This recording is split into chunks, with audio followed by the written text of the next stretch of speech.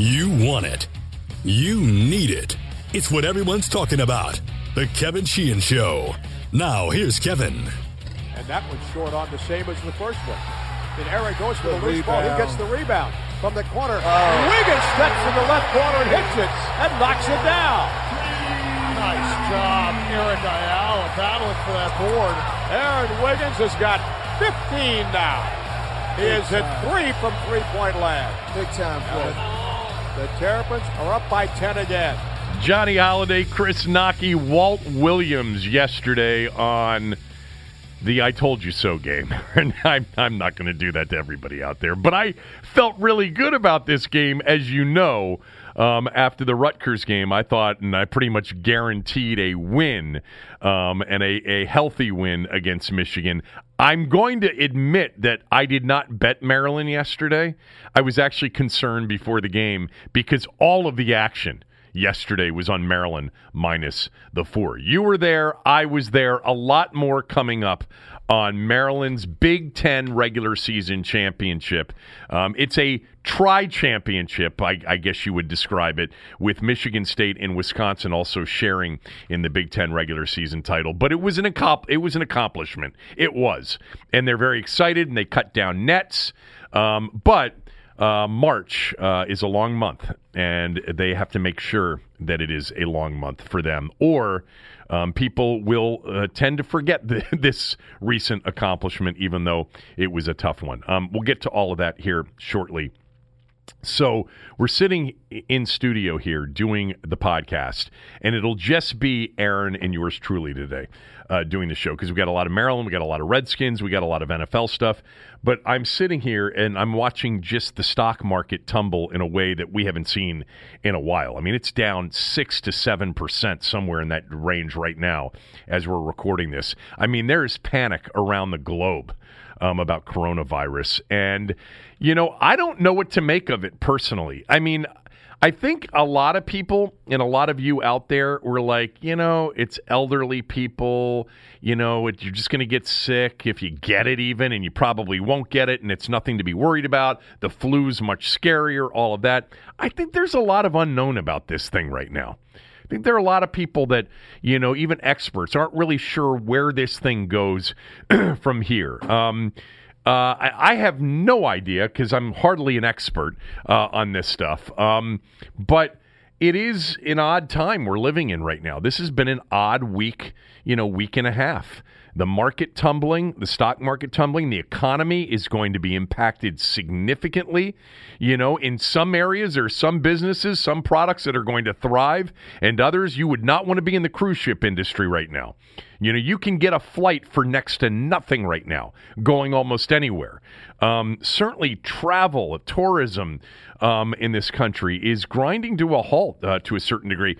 We went out to dinner Saturday night, Aaron, and I was expecting when we went out to dinner that the restaurants would be somewhat empty, that people were avoiding sort of large gatherings. And in Bethesda, it was packed. Like every place was packed with their normal wait time of, depending on where you are, 30 minutes to an hour and a half.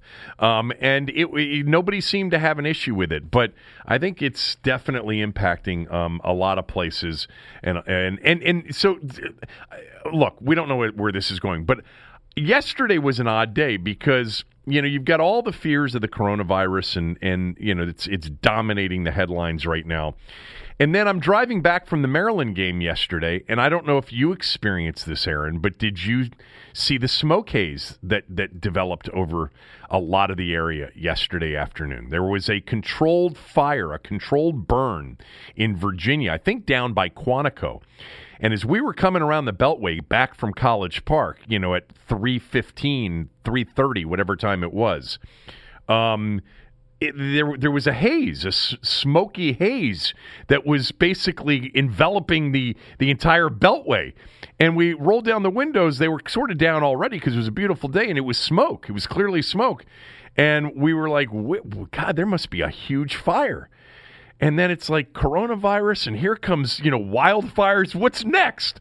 But it turns out I turned on TOP, And they immediately were reporting that, much of the area was experiencing smoky conditions from this controlled fire with a wind that was blowing northward that created this. And last night on local weather, they were showing on radar, you could see the smoke on radar being picked up coming through much of sort of in close Montgomery County, Bethesda, Chevy Chase, McLean, Vienna on the other side of the river, through the actual city itself. I think some of the outer suburbs, northwest, northern and western Montgomery County may have been spared.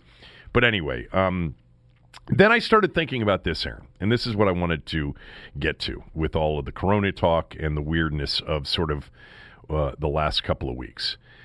What happens if one player on one of these college basketball teams in March Madness, when the bracket, we will be sitting here a week from today with brackets in hand. What if one player on any of these teams tests positive for coronavirus?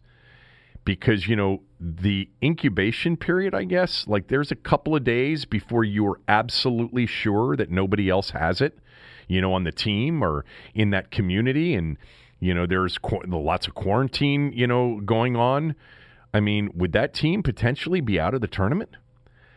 What happens, the NBA, if you get one player and you end up having, a game or two rescheduled, the NCAA tournament is if you're not sure about how infected your team is and you've got to wait 3-4 days, what if it's right before the first round starts? I mean, I think we are headed towards some weird, all-time epic things happening that, years from now we'll say, remember the coronavirus tournament? We could be heading towards that. What would happen? I don't know the answer to this. What if one player on Duke's team, let's just pick Duke as the example, and one player on, I don't want to jinx it for anybody else. What if one player on Duke's team gets coronavirus and then everybody else is tested, but they say, you know what, sometimes it takes a couple of days here before these players will test. Are they going to let those players go out and play other teams? Be hard to not. I mean, at this point, if you're a coach, don't you pretty much just quarantine your players? Yeah, I mean, but these young. What I've noticed, and it's true with my boys, they're not concerned about this because they understand that they're not going to die from this. Exactly. But that's why, as a coach, I feel like at this point, as a coach, you're telling the players, don't go to class. Don't do anything. You're going to stay in the gym. You're going to stay around people. Right. We're not letting this happen. What if the coach gets it? What if, is it going to surprise you at this point if a key player or a coach or somebody in March Madness or in the NBA or in the NHL or in any of the sports that we're watching right now, it gets test positive for this? And it'll just be interesting to see what the team reaction, what the league reaction, what the CDC, what the National Institutes of Health, what all these people say is the right process. I was just thinking about that the other day as to whether or not that would potentially rule a team and all of the players that have spent time in the locker room, at practice, playing with this player for, the last couple of weeks whenever that player was infected, whether or not it would... Well, you saw what was render the with team, the, D3 tournament, right? With Johns Hopkins. Yeah, but they're not letting fans in. They're not letting fans in, right. But the yeshiva school, which was like the powerhouse in that region, the hotel they were booked at, because there was a case around the yeshiva school, the hotel wouldn't let them come in. They canceled their booking. Yeah, this just throwing it out there. I'm sure many of you have thought about this, and maybe I'm overreacting to the possibilities. And actually, I'm not even overreacting to the possibilities because I don't know what would happen. I'm totally in the dark. I would expect that there would be the possibility, at least, that it would take some time to test all the other players for, the potential sort of virus to show up. I know there's somewhere between 3 and 5 days, I believe, if you've been exposed to somebody with it, that you get tested for those 3 to 5 days before you can be ruled out from completely having it. I wonder what would happen. I think we got some weird stuff coming up here. All right. I wanted to start with Maryland and their win over Michigan yesterday. So I know that I was very confident about this. I really thought that the last several games were really part of were the results of their last 4 games where they lost 3 of 4 were really a result of a lot of different things that I went through the last during those games. I mean, the schedule, 4 games in 10 days, the road games against really good teams, against good teams at home, against teams that were desperate, et cetera, et cetera, et cetera. And a lot of Maryland fans were panicking. Aaron, I'd put you in that category to a certain degree. You weren't you were losing confidence. And I'm not saying that you won't be rewarded with your loss of confidence when this postseason starts. I just felt like the setup specifically for the Rutgers game wasn't good, and that they would lose that game, and that the setup for the game yesterday was much better, and they would win that game, and they would, certainly get a share of the Big Ten title. It sucks that Michigan State won. That was expected, although actually the final score of that game was not indicative of how well Ohio State played. Ohio State's going to be dangerous in the upcoming month. Which is great because, no, they don't play. They missed out. They almost had to play Ohio State in the Big Ten tournament. Which would have been, Holtman and Turgeon. Holtman and Turgeon at 9 p.m. Right, would have been awesome at 9 p.m. I didn't even think about the 9 p.m. part. What was I going to say? I lost my train of thought there. I just felt like yesterday was a much better setup for Maryland, and that coming home with days off to prepare for the first time in 2 weeks against a team that played on Thursday night with less time, senior day for them, a game that they really, sort of needed to get their mojo back. They needed to clinch a piece of the regular season title. Michigan had been on a roll recently. It wasn't a game that they had to have. It wasn't going to significantly change their postseason situation. And I know they've lost some games recently, but, since they've gotten healthy, they've been a much different team. When they lost those games, back in January, they had lost 4 or 5 in a row, something like that. They didn't have livers. They were banged up on that team. They played much better recently.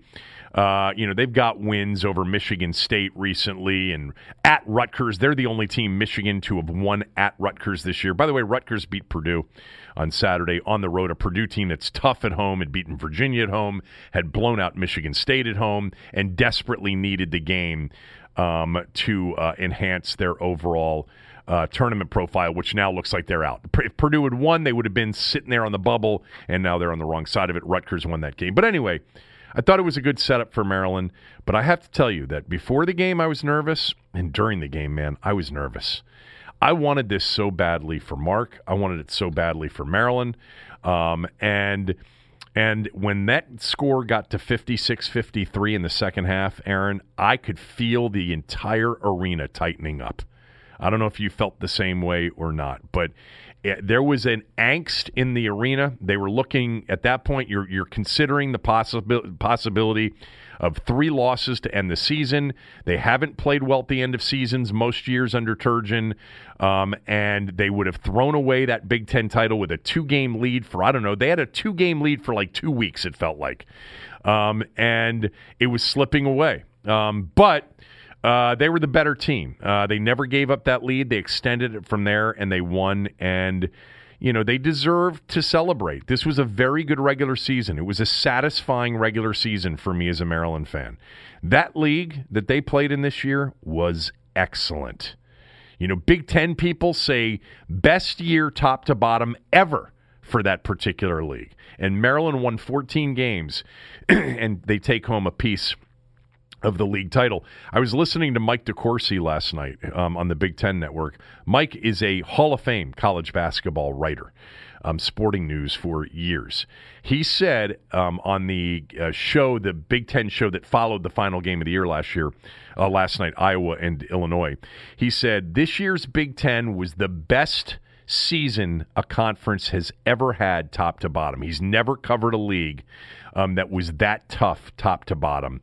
And look, I understand what's coming up, and I understand what Maryland has to do in March. I've said this before. I can say on one hand, Mark Turgeon, and believe, which I do, that Mark Turgeon's a good coach. And I can also say but he hasn't achieved enough in the postseason. Those two things are true. They're mutually exclusive of one another. There are a lot of good coaches that haven't had the tournament success. Gary Williams was stuck on Sweet 16 for a long time, and he was criticized heavily for it before getting it going. But this regular season for this particular team, they were a really good team. They were well coached during the course of the season. They had monster wins. Turgeon had more big wins this season than he's had in his previous 8 years. The win at Illinois on a Friday night in early February was a monster win. It was for first place. Illinois fans were lined up all day long. It was the toughest ticket for an Illinois home basketball game in 15 years. The win at Michigan State was memorable for Anthony Cowan's finish, outscoring the Spartans in the Breslin Center, 14-0 to end the game. Cowan 11-0 by himself. That was an epic, big-time clutch win. The win at Minnesota from 17 down with the Morcell shot was crazy. Maryland came up big in clutch moments this year. You can talk about the Saturday night loss to Michigan State at home and the Rutgers loss. Again, I'll repeat, I think they had one bad loss all year, one loss that they shouldn't have taken all year long, and that was at Seton Hall in December when Seton Hall's two best players were out. Mark Turgeon was under pressure this year, in part because they were ranked, high, early. They had some personnel changes in December, which changed the dynamic of the team. It took some time. They had a brutal loss at Iowa, and they had a painful loss at Wisconsin. And it was after that loss against Wisconsin where a lot of people, a lot of the fan base said, enough of Turgeon. All right, they were ready to move on. And Turgeon felt this all season long. He's still feeling it. And he said after the game, it was like a 1,000-pound gorilla had been taken off his back. And I would suggest to him that is true in the moment, but it's a temporary thing because I know the Maryland basketball fan base very, very well. What he does the rest of this month matters more to them, and I understand that. I'm not, I think that's a justified feeling. Doesn't mean that they shouldn't be satisfied with winning this particular league this year. But the pressure that he talked about was there. If they had lost yesterday, it would have been a 3-game losing streak. They would have blown a regular season title, one that was expected for the last 3 weeks or a month. I know he felt the pressure. The players felt it. That loss to Rutgers was really criticized by so many in the fan base and so many people in the media. Many in the media who have no idea what they're watching. I had one guy insist to me that because Maryland was ranked and Rutgers wasn't, that it was by definition a bad loss. I mean, Aaron and I understand the difference between the Associated Press writers and then the people in Vegas who make the lines, right? One group actually really understands the game, and the other group doesn't know it at all. All right, Rutgers, as I mentioned, won at Purdue. They're going to be a tough out, I think, in the tournament. I had another guy tell me that Rutgers was playing so poorly and that, essentially got healthy against Maryland. That wasn't true.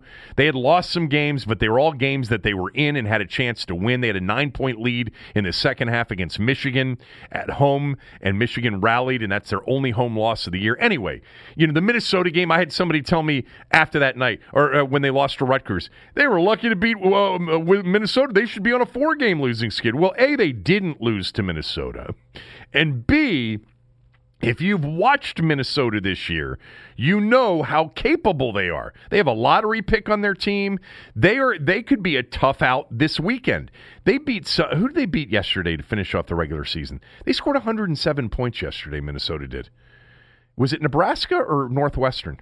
Actually, it must have been Nebraska because Northwestern beat Penn State on Saturday. Yeah, it was Nebraska. Yeah, Nebraska's terrible. But still, they scored 107 points in a game. Turgeon knew the closing stretch, which included 4 games in 10 days, with 3 of them on the road, could be a problem. It could trip him up a little bit. He knew it.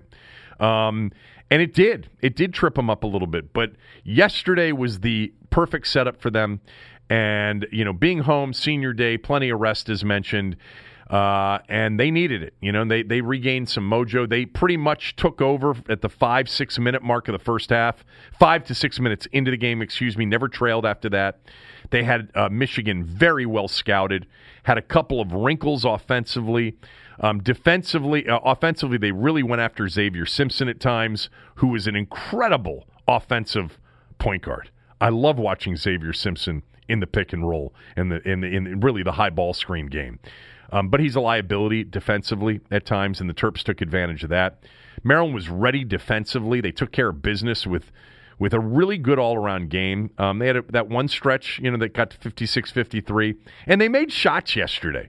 A lot of those wide-open shots that they couldn't knock down at Rutgers, they made them. Ayala and Wiggins, okay? Eric Ayala and Aaron Wiggins couldn't make shots, open shots, lots of them at Rutgers, and they made shots yesterday. 12 of 18 combined for the two of them from the floor. 6 of 8 from behind the arc combined. They reached 3 of 4 from behind the arc. At Rutgers, they went 5 for 18 and 2 for 10 on threes. So you get the defensive effort that you've come to expect from Maryland, and you get people to make shots. They're very dangerous. Now, they have to defend and rebound.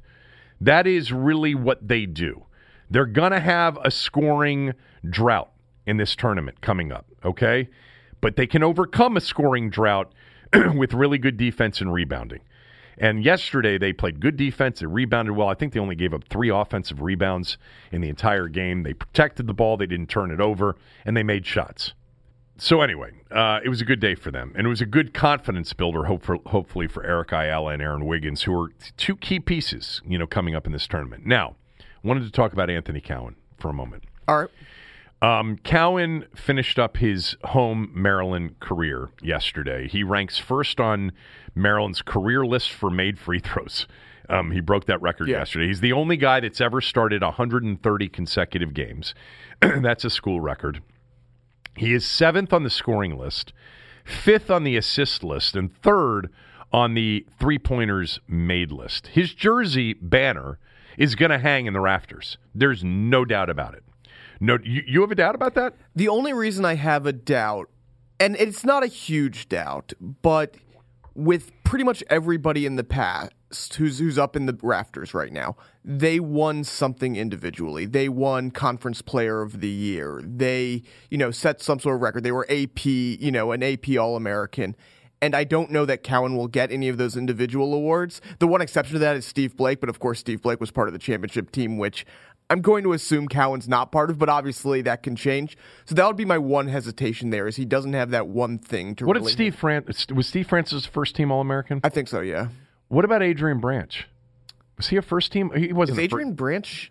I think his jersey hangs up there. I don't think it is. I think that's a big deal. What deal. about Baxter's? Baxter was his jersey up there? I don't know if his jersey's up there. Hold on. I'll look to see exactly who's up there. Let me mention this, because where I was headed was sort of a discussion in sort of the same category. I think his jersey banner is going to hang in the rafters at some point here, whenever they do that. I don't know when they do that.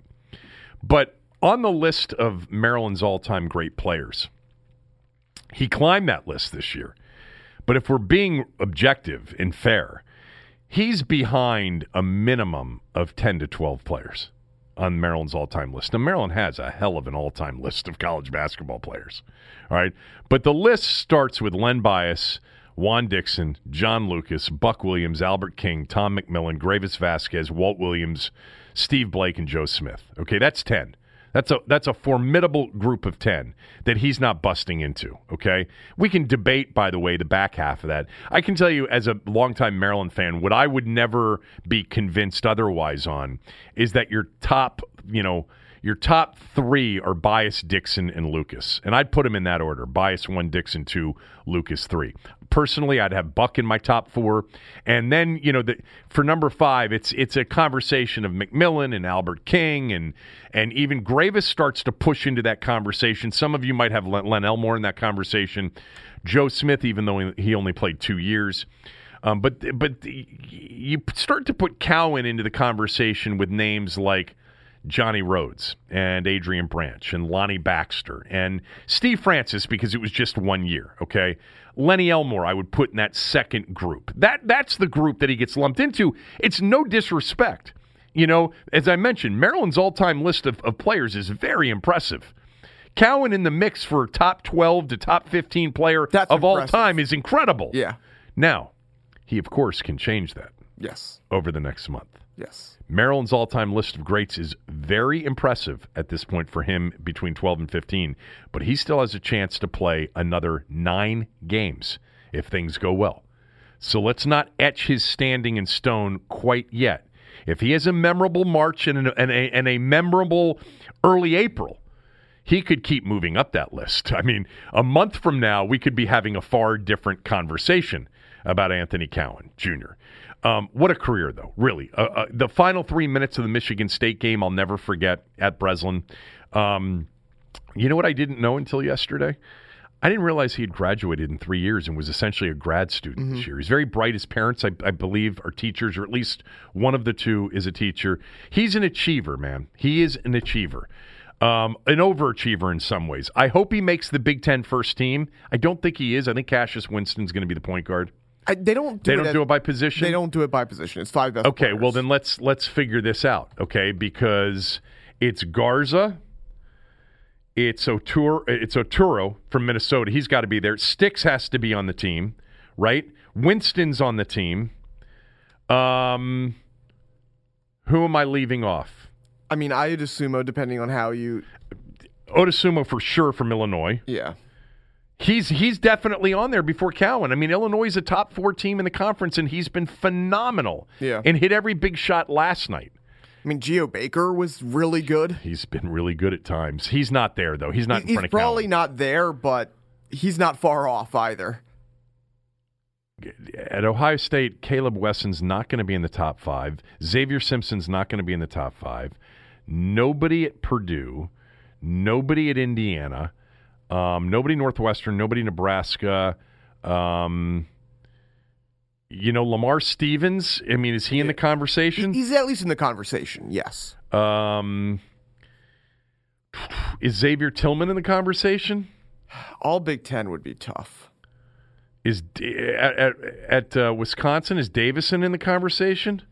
Or Potter in the conversation? Potter's had a hell of a year. Yeah, I think it's... But it can't be him. Arturo, yeah, like I think it goes down. So I think that Garza, Jalen, Winston are locks. After those 3, you're talking about... Garza, Sticks, Winston are locks, in your opinion? I think so. I think... If this isn't done by position. Yes, I think DeSumo is close. I would probably put him as the 4th. And I think the 5th goes to one of Stevens, Cowan, Arturo.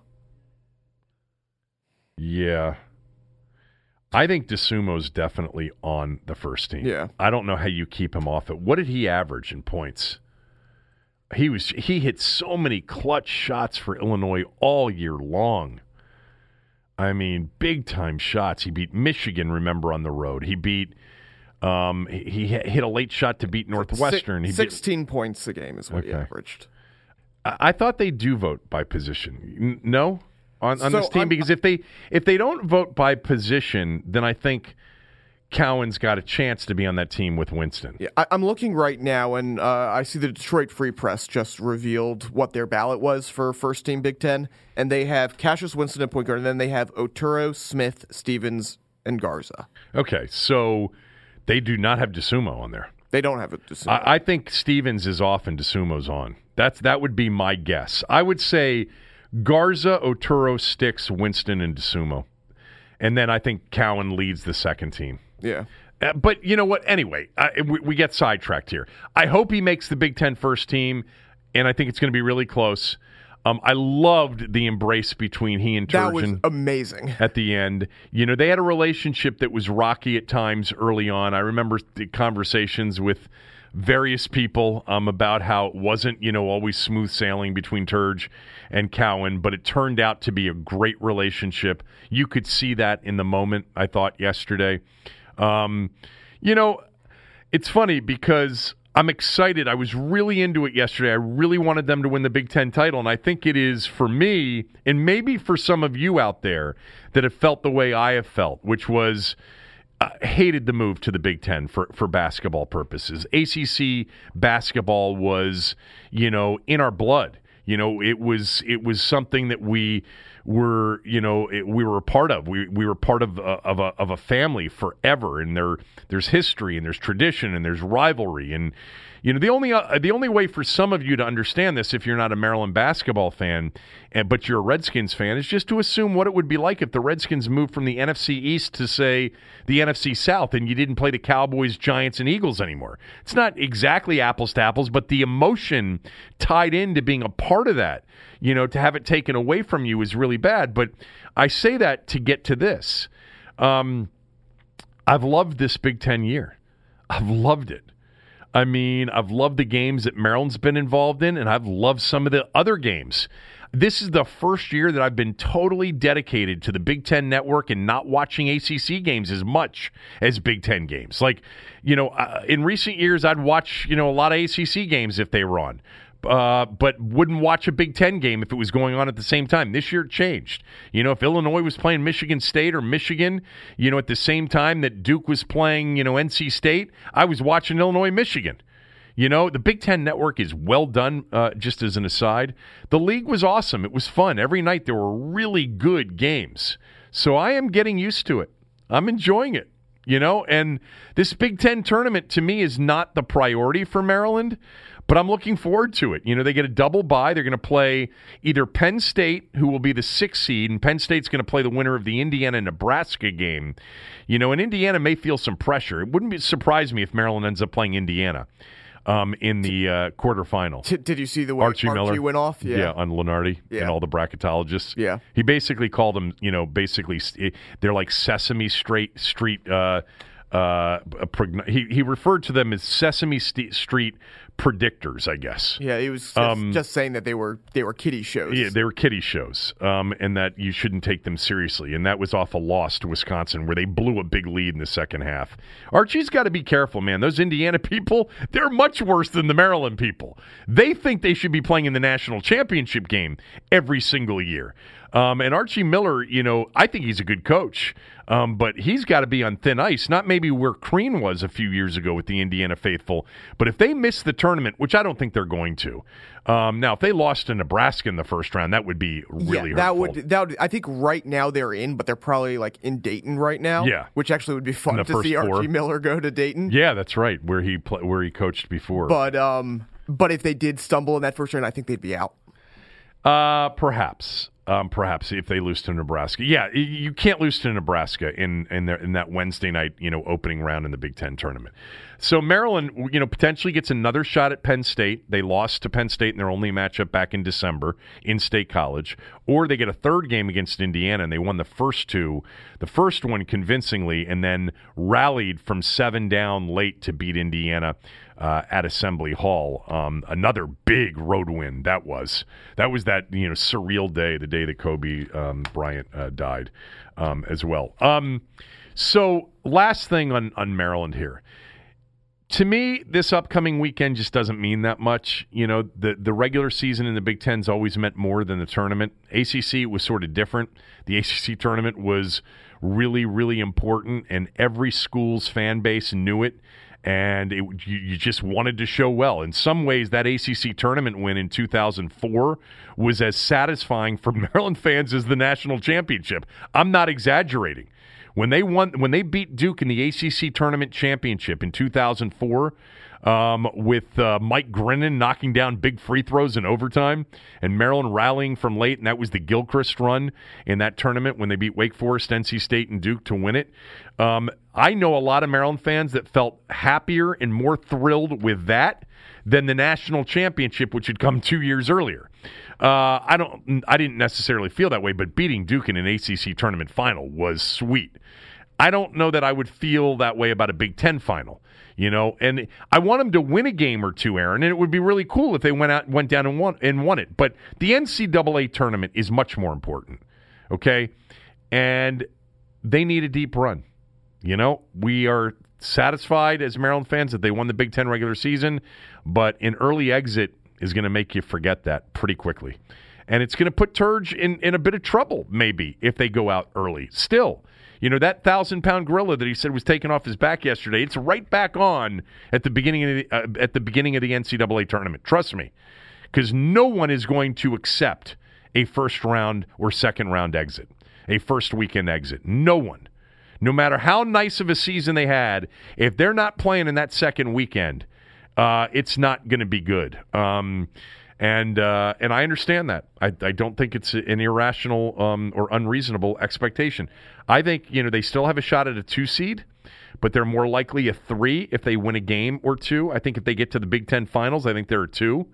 I think you think they have to win the Big Ten tournament to be a 2? Finals would get them close. It would put them right on the line there. Yeah, and if they win Friday night in that first quarterfinal game, I think they lock down a 3, more likely than not. And if they lose that quarterfinal game, even though it'll be against a good team like a Penn State potentially, or in Indiana, 2 teams that are going to the tournament, there's the possibility of them being a 4. Personally, I just want them in the East Regional, so there's a chance to be in New York the second weekend of the tournament. If that's your biggest goal, you probably want them as a 4. Then. Maybe. Although a 2, they might be there too. But if they're the bottom 2, it's where you are. I know. In the seed line. If they're the bottom 2, they're going to end up in with Kansas potentially, which I don't want either, or wherever, whatever they are most likely to be at, or whatever's left. Meanwhile, if they're the top 4, they go to the East. Has Lenardi come out with his updated bracketology today? Yeah, I think he had him as a 4 in the East. He had him as a 4 yesterday in the East. With Dayton as the 1. Dayton now is definitely in line with San Diego State losing to Utah State the other night. Yeah, if Dayton takes care of business, they're the 1. And they're not going to lose. I mean, have they even had a close game in the A-10?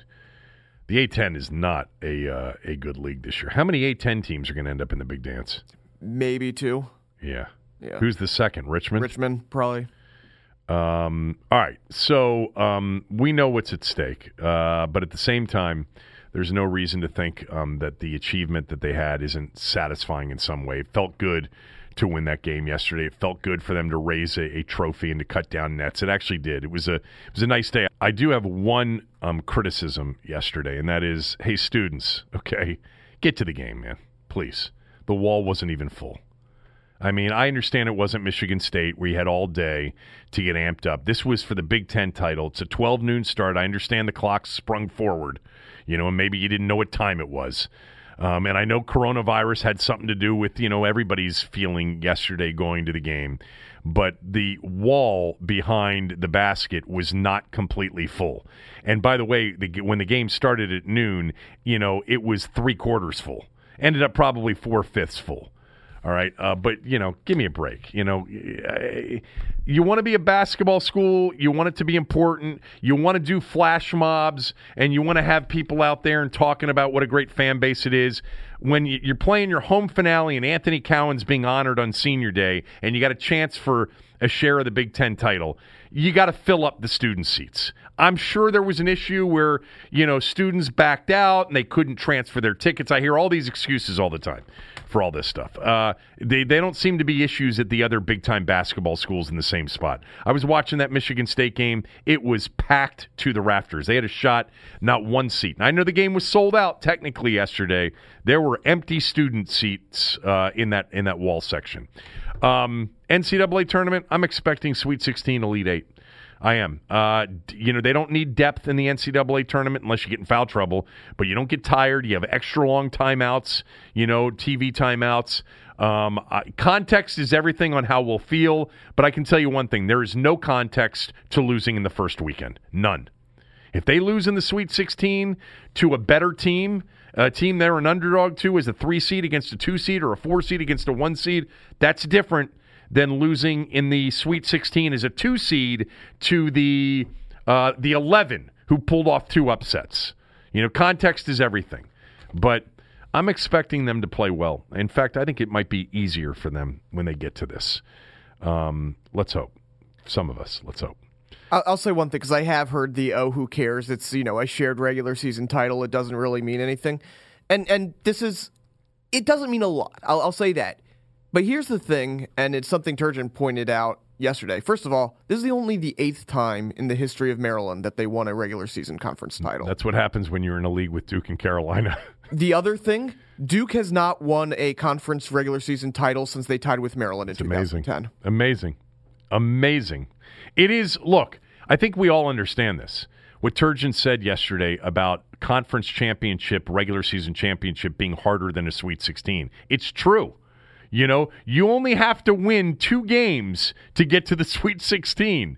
You know, to win a 20-game conference regular season title with the league they were in is really tough. It's definitely a better measuring stick than one and done. We understand that. Best of 7 reflects more on the kind of team you are than a one and done, where you can be prone to one bad night and be done. With that said, this sport is measured on what you do in March, period. Most people are just starting to pay attention. You got to get right now. I would take a 5th place finish in the Big Ten every single year if we were in the Sweet 16 with a chance to go to the Final Four. Okay, so that's we all understand that. All right, we'll get to some Redskins news from over the weekend after a quick word for mybookie.ag. It's March. It's springtime. It's March Madness. We will be filling out our brackets a week from today. It's the NCAA tournament. It is a crazy time of year. You're going to go nuts watching games. You're probably going to miss some work. You're probably on that Thursday and Friday of that first weekend going to leave early or call in sick. And if you're looking to get down on some of these games, all right, mybookie.ag. It's easy to use. They pay fast when you win, and they'll let you bet on anything, not just games. All right. Now, the best part of betting versus being in a pool is one bad night doesn't finish you off. All right. If on opening day, that Thursday, you go 2-3 on your bets, and you had Belmont covering against Duke, and you had Providence beating Arizona State, and neither one of them panned out. Well, you got Friday. So you got another day to load up. I always urge all of you that haven't bet before, please proceed with caution because it's not for everybody. But if you're going to wager and you're looking for a place to wager, mybookie.ag, your sportsbook home for March Madness. Visit mybookie.ag today and make a deposit with my promo code KevinDC, and you'll get a 50% bonus. That's KevinDC at mybookie.ag. At MyBookie, you play, you win, you get paid. All right, let's talk some Redskins, all right? There's a lot of news over the weekend, and we'll start with the latest on Trent Williams. Ian Rappaport had this on the NFL Network on Friday afternoon. Around the time of the Combine, the Redskins were not hearing much from teams interested in potentially trading for Trent Williams. And then, of course, the word gets out that the Redskins would consider, and then we learned yesterday that they did give his agent permission to seek a trade, and teams started calling. There is interest. Will it be enough is a real question. A couple things we need to know here. First of all, the Washington Redskins are not going to give him away. So with the trade request, with the ability for his agent to facilitate a trade, the Redskins made clear that it needs to be fair compensation, fair draft compensation. So it needs to be something that would make sense for them for trading away a premier left tackle. The other thing is, for his new team, if he does in fact have a new team, Mike, Trent Williams is going to want a new deal. It's not going to be anything crazy. He's not going to demand $25 million or something. But he is going to want a new deal that gives him long-term security. It's just a question now of can the Redskins and can Trent Williams' agent get this done? All right, so a couple of things there. Number one, you heard him discussing that fair draft compensation is a requirement for the Redskins. This is what we talked about last week. I do not want them trading Trent Williams unless they get, at minimum, a early second-round pick back for him. I did think it was interesting that he mentioned fair draft compensation. I don't know if that was purposeful, but there were, maybe he understands they want draft picks, not players. Number two, the $25 million that he's not going to demand $25 million, I think is in part a response to maybe J.P. Finley's report that Trent would want an obscene amount of money. I think it's very possible that with another team, Trent will lower his demands contractually. I just think that is something that I believe in JP's reporting on this and some of the things that I had heard that he was demanding an outrageous sum on an annual average standpoint. So maybe he's asking the new team for less, but he wants the Redskins to pay more. I think he wants out. There was other reporting on Trent Williams over the weekend. Connor Hughes from The Athletic said the Jets are going to be interested. Ben Standig said it on our podcast and then said it on The Athletic as well, that the Texans and Cardinals are exploring options. Mary Kay Cabot, had said on that Thursday when Diana Rossini broke the news that the Redskins were allowing Trent to seek a trade, that the Browns would be interested. All of this is good news because what you want is you want more teams interested than less, right? You want more demand for less supply. So if you can get Trent Williams, if you can have a market for Trent Williams and teams competing for him, and they all feel like they can get him signed, now, you can really end up with a price that may reflect what they would have gotten last year. And if they end up getting what they would have gotten last year, all is well. And we won't have to spend a lot of time crucifying, Bruce Allen for, a terrible handling of the situation and costing the Redskins organizationally a very high draft choice or something more. I learned last week, Aaron, and I don't know that this is that significant to the story, that Houston was willing to part with Jadeveon Clowney at some point last offseason and last summer for Trent Williams straight up. Now, the Redskins weren't taking calls. They weren't taking offers. He was not on the trade block.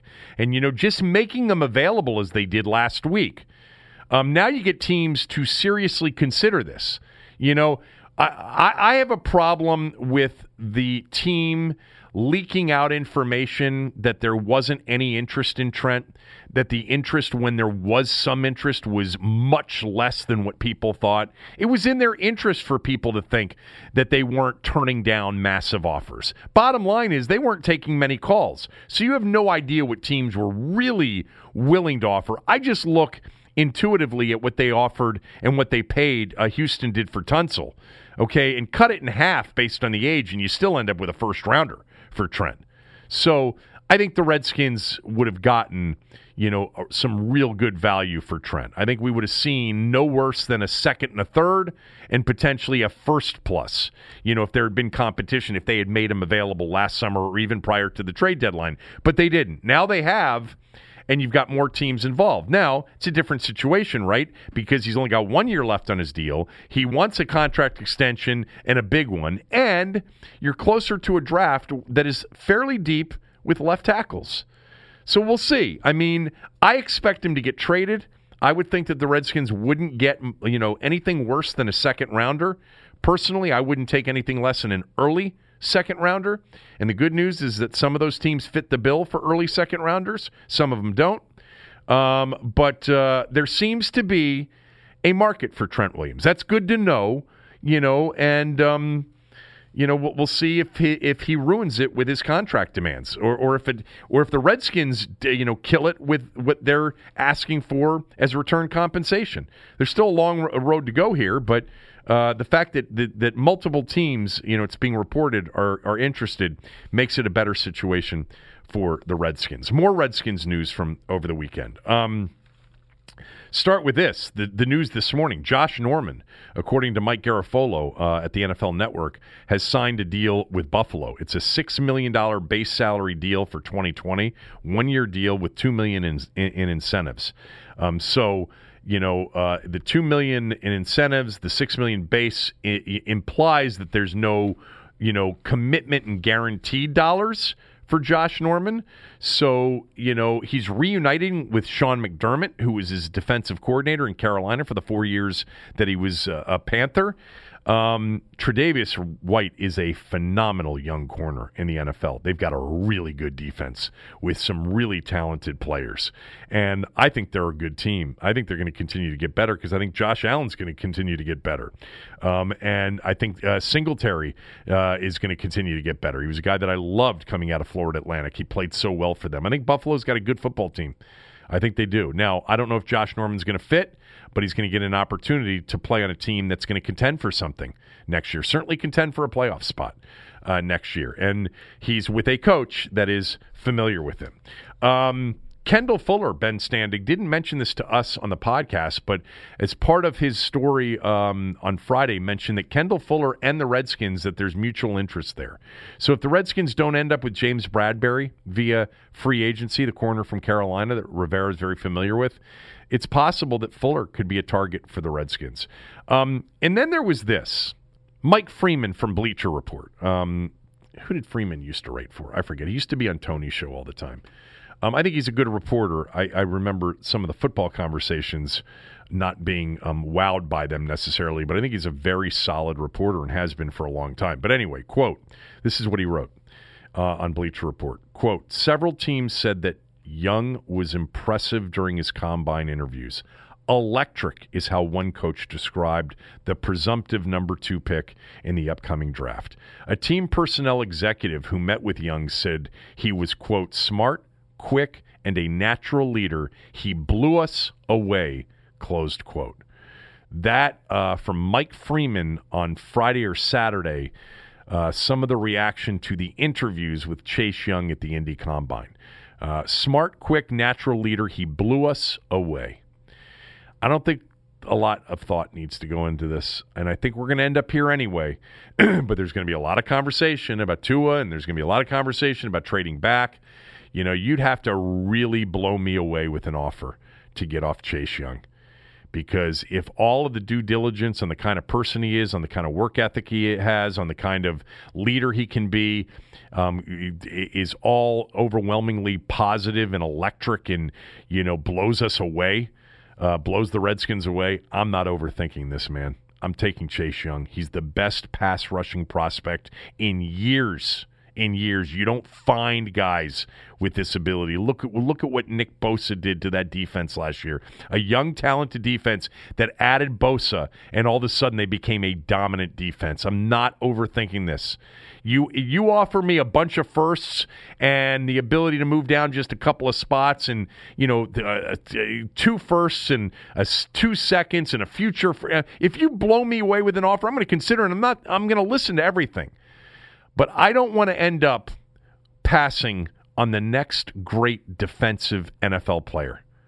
It's hard to find him. Right now, would you trade back or would you take Aaron Donald? Would you trade back or would you take Von Miller? Would you trade back or would you take Nick Bosa? I just don't want to be sitting there, in 3 years with the Giants or the Lions in the NFC, having Chase Young be the defensive MVP, and everybody's made better by his mere presence, and he's a leader, and he's smart, and he's engaging, and he's dominant. I don't want to have Jeff Okudah getting beat on, a couple of deep ones and Pro Football Focus telling us he's barely a top 10 corner, or whatever. I mean, I think Isaiah Simmons is talented too, don't get me wrong. He's not Chase Young in my view. All of the personal stuff, these interviews are so crucial. The medical's so crucial. The tape speaks for itself on Chase Young. If everything else checks out and you're blown away, as Mike Freeman reported, one NFL executive was, you don't overthink this. It's Chase Young at number 2. Now, the last thing I want to get to on the Redskins is this. So I guess it was on Friday. Dwayne Haskins on social media sent out an Instagram message where he was basically openly recruiting Stefon Diggs. Did you see this or not? I missed this. Okay, so I guess let me describe the Instagram picture. It's an animation. It's an animated drawing picture of basically, Dwayne Haskins having just completed a pass to Stefon Diggs wearing number 14 in a Redskins jersey and running with the football with Haskins in the background. Okay? This isn't the first time, he's sort of reached out to Stefon Diggs. It says DMV connection. You'll remember DMV to UMD with Haskins. Of course. When he was recruited by Maryland, committed to Maryland, and then started trying to recruit other players to come to Maryland. So, look, I'm not going to make a big deal out of this. most of you who have been listening to me know that I'm actually very optimistic about Dwayne Haskins, 1,000,000 times more than I was a year ago, and I'm rooting for him. I think he entered a very difficult situation with a bunch of buffoons in the organization, and it was just tough for him. I'm not saying that other players haven't dealt with the same thing, but the stuff that was coming out about him last year, I hated it for him. And part of it's made me really root for him. I really legitimately want Dwayne Haskins to succeed, and I believe that he's got a really good chance of succeeding, so much more so than I used to. I'm not totally convinced that he's going to be great, but I think the downside is now basically, the bust potential's off the table. And I think, a franchise quarterback somewhere right around top 10, number 10 somewhere, I think that's in play with this guy. I think he can be a franchise quarterback. I'm not going to sit here and go on and on about what I think of him. If you've been listening to the show for a while, there was a lot I like about Dwayne Haskins. And then, there are clearly some flags, as Tommy's said, some major red flags about him. Whether it's been some of the press conferences or the selfies with still another snap to be had, or something like this for me. I'm not saying that all of you have to feel the same way. And I know that for some of you, this is an okay boomer moment, okay? But there are two things to this that bother me. Three things, really. Number one is it's borderline tampering. You can't openly recruit a guy, from another team that's under contract. So I don't know specifically whether or not the league will do anything on this. But if I were the team, if I were the Redskins, I would immediately go to Dwayne and say, don't do this. We could get, this could just become uncomfortable. Even if they don't prove tampering, they could, bring it up with us. You don't want that. It could be considered openly recruiting a player who's under contract, which, by the way, you can't even do if he's on the verge of being a free agent. It's considering tampering unless you get into the legal tampering period. Okay, so that's number one. Number two is this. Number two is just you do your job. Focus on becoming a better quarterback and let the people who handle personnel do theirs. Okay? You've got Kyle Smith, you got coach-centric Ron. They'll handle the personnel decisions. If they think they want to go after Stephon Diggs, we'll see it as a final result. You focus on your deal. You're not LeBron James, openly recruiting great players to come play with you and win a championship. You've started 7 games, okay? So just you get better, you focus on your deal, and you become great. And after 4 or 5 Pro Bowls, go openly recruit somebody, even if it's borderline tampering. Even then, I wouldn't recommend it. And then lastly is this. Here's what bothers me, I think, as much as anything else. And again, I'm not going to get crazy about this because it's so today. It's so, the athletes, entertainers, young people, this isn't even in the fact that someone like me would have a problem with it. A lot of younger people can't even comprehend why. I've given you 2 reasons. Here's the third. He started 7 games as a rookie. He had 3 wide receivers, all rookies, play really well as rookies, especially Terry McLaurin and Steven Sims Jr. and Kelvin Harmon, all 3 of them. And McLaurin was really a good player. And when you openly recruit a star player from another team for a position, aren't you in some ways just implying that you're not good enough at the position? Is it his position? Is it his role to question whether or not they're good enough at wide receiver? When he's got 3 rookies who, by the way, McLaurin not only played more than he did, but produced more than he did. I gave this analogy on the radio that I'm going to give to you right now. What if Terry McLaurin on his Instagram account put out, an animated picture of Jameis Winston throwing him a touchdown pass and said, we want you, Jameis, or, Florida to D.C. What if he did that?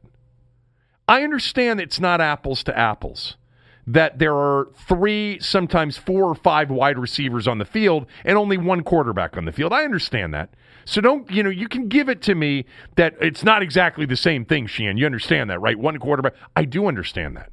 But still, doesn't mean that Terry McLaurin or Kelvin Harmon or Steven Sims Jr., even though there are 4 or 5 of them on the field, or 3 of them or 2 of them, it doesn't mean that they won't be sort of,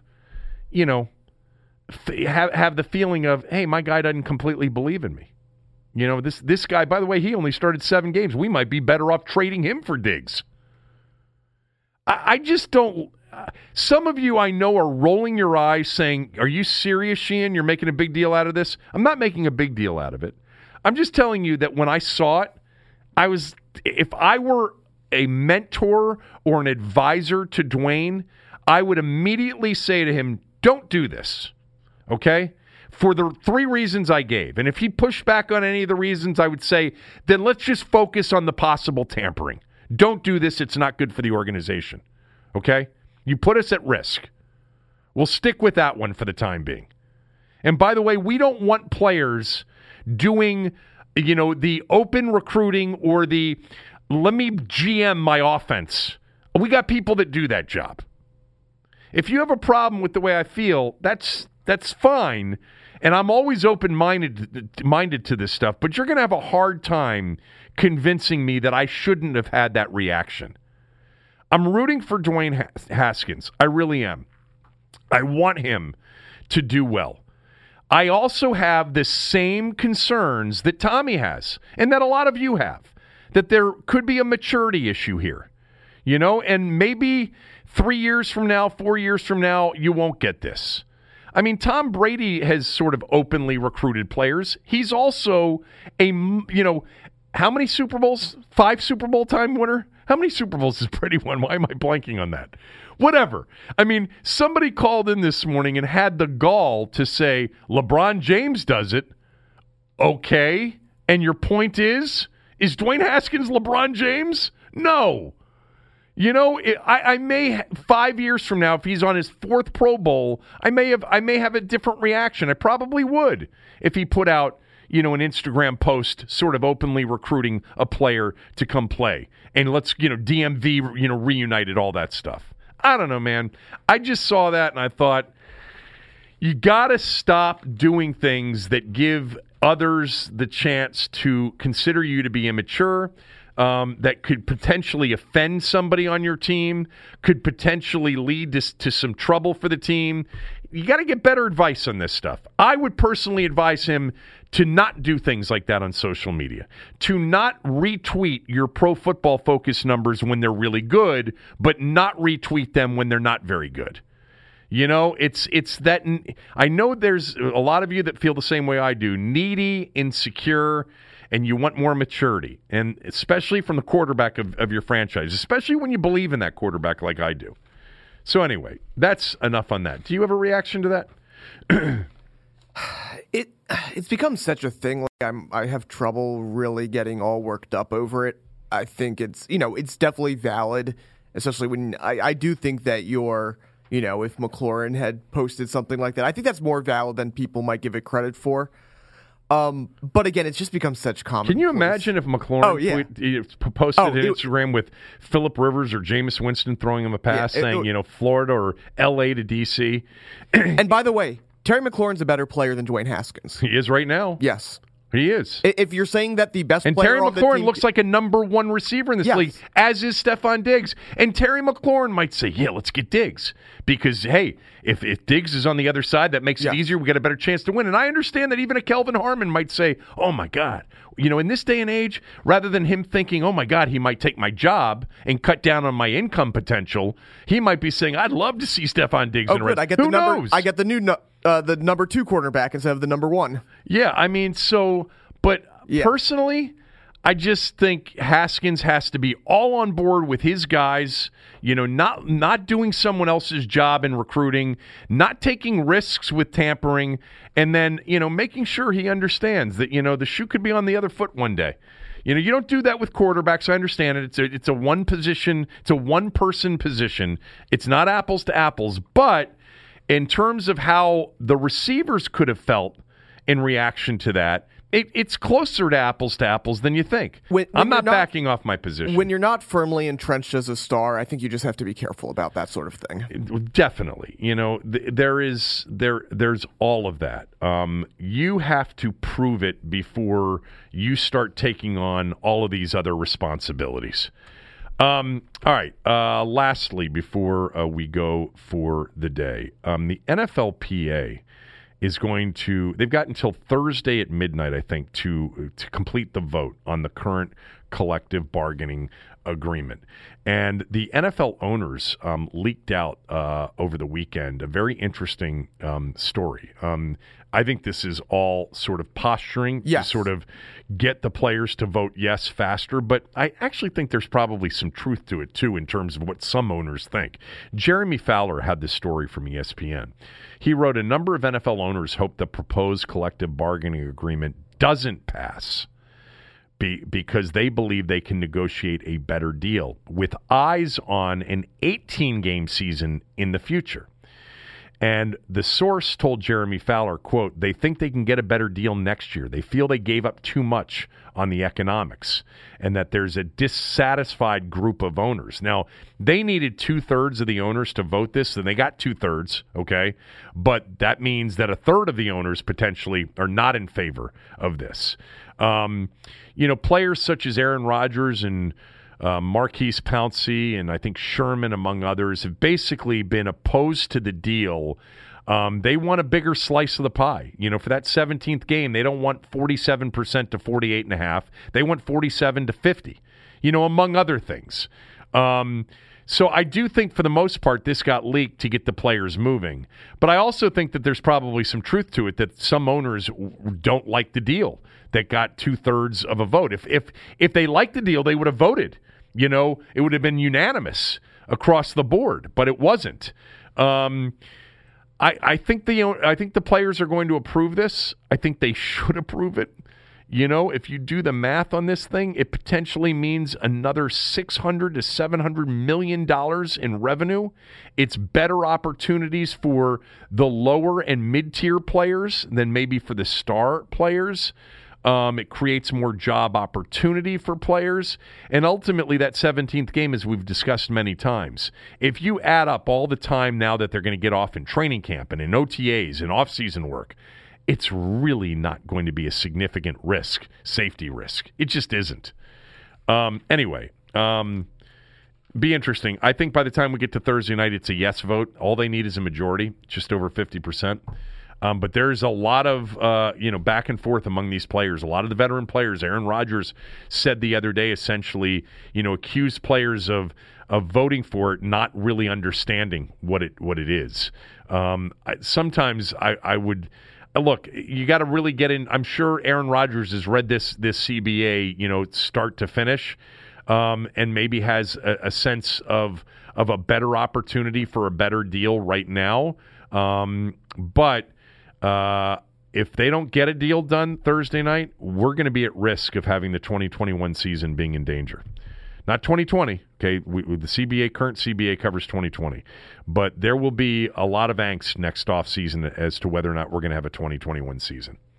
I don't think there would be. I think that it would get done. I do think, though, this is pure posturing on the owners. There's a reason this got leaked out. I don't really believe that there might be one or two owners, but I don't think there's a big group who thinks they could get a better deal, nor do I think they would get a better deal. I don't think the players would really approve of a better deal for the owners than what they're offering now. Do you think the players can handle a lockout? Do you think they've prepared for a lockout? That's the question. That was the question with the last one. And I saw a really good – I can't remember who it was, but said basically that just fundamentally because careers are so short, because, you want to play every season you can, that players just fundamentally aren't mentally equipped to handle a lockout, which was an interesting point there, and it's why I do think that this version will get done and get voted for.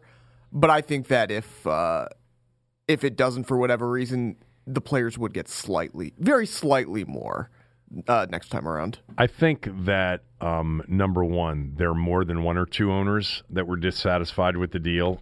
I do agree that it got leaked out for the purposes of getting the players to act quickly and positively with a positive yes vote. But I do think there are some owners. I mean, they barely had a 2/3 vote on the CBA to approve it. So, roughly a third of the owners did not approve this deal and probably thought, and we had heard the 18-game schedule before. It's not the first time we've heard that. But I do think it was leaked for the purposes of getting the players to vote yes, but I think it's more than one or two owners that wouldn't be, completely distraught if the players voted no. I think if the players do vote no, I think we're in for a long haul because I think it's really going to piss the owners off as a group. I think they're going to come back for more, and I think they will, as the Redskins tried to do with Trent Williams, they will try to bleed these people to death. Now, they want football. They don't want a lost season. None of us do. But the players, as you pointed out, and this is always the issue with NFL strikes and lockouts in particular, the players just don't have the wherewithal to give in to, a year or even a half a year of lost income for a long-term goal that in many cases doesn't benefit them. It benefits future players more than it benefits them. One last thing I did have, and that is this. You told me before the show that the odds are changing rapidly on the MVP. Yeah. So it's nothing in Vegas NBA right now. MVP. Yeah, NBA MVP. Most books had taken it down just because Giannis had gotten so prohibitive a favorite that they had taken it down. And most don't have it up right now, though I do kind of expect some of these more, the Vegas books to put it back up now. I did find on an offshore site, it's back up, and Giannis is only minus 200 compared to LeBron at plus 150. And what was Giannis? Minus 600, minus 800. So it's very funny that you said that to me, and I told you I had something on this, and I'll end the show with it. So yesterday, Giannis missed a game. They played Phoenix. Friday night, they played the Lakers. It was a physical game, and Giannis had his lip bleeding and his knees banged up. He's got a knee strain. He's out for a few games. And yesterday was the first game that he missed. And in that first game, to me, without him, he basically should lock up the MVP award. Without Giannis against the terrible Phoenix Suns yesterday, they gave up 47 points in the first quarter, 77 in the first half, 140 for the game, and they lost the game in Phoenix 140-131. Milwaukee's got good players, to go with Giannis. Chris Middleton's really, really good. He had 39 yesterday. Bledsoe's really, really good. I like the kid DiVincenzo from Villanova, the kid that can really shoot it. But to me, yesterday should have been like an eye-opener, like this is what Milwaukee is without Giannis, and then look at Milwaukee with Giannis. He is so, so valuable to that team, and I know that it's not necessarily what goes into the MVP criteria, but when your first game out, you lose to the Suns giving up 140 points and 77 in the first half, 47 in the first quarter. It's actually pretty hysterical because they've been a very good defensive team. The only team to really light them up recently was the Wizards, who they beat in overtime, but the Wizards scored 134 on him. By the way, that's actually my last thought. Bradley Beal missed his final 10 shots in the game last night against the Heat. It was so awful to watch because I love Scott Brooks as a person, and I know what his strategy is. He's very much sort of roll the ball out and let your playmakers space the floor, let your playmakers make plays. A lot of coaches are that way. But when you got a defense totally geared to stopping one player, you got to come up with some strategy. You got to come up with a couple of things. And it was just Beal missing one shot after another down the stretch as they lost to the Heat. All right, we're done for the day. Tommy's going to miss tomorrow, right? So he's going to be with us on Wednesday. So we will be back tomorrow, okay? And then Tommy will be with us Wednesday. We'll get a couple of guests on the show tomorrow. Enjoy the day.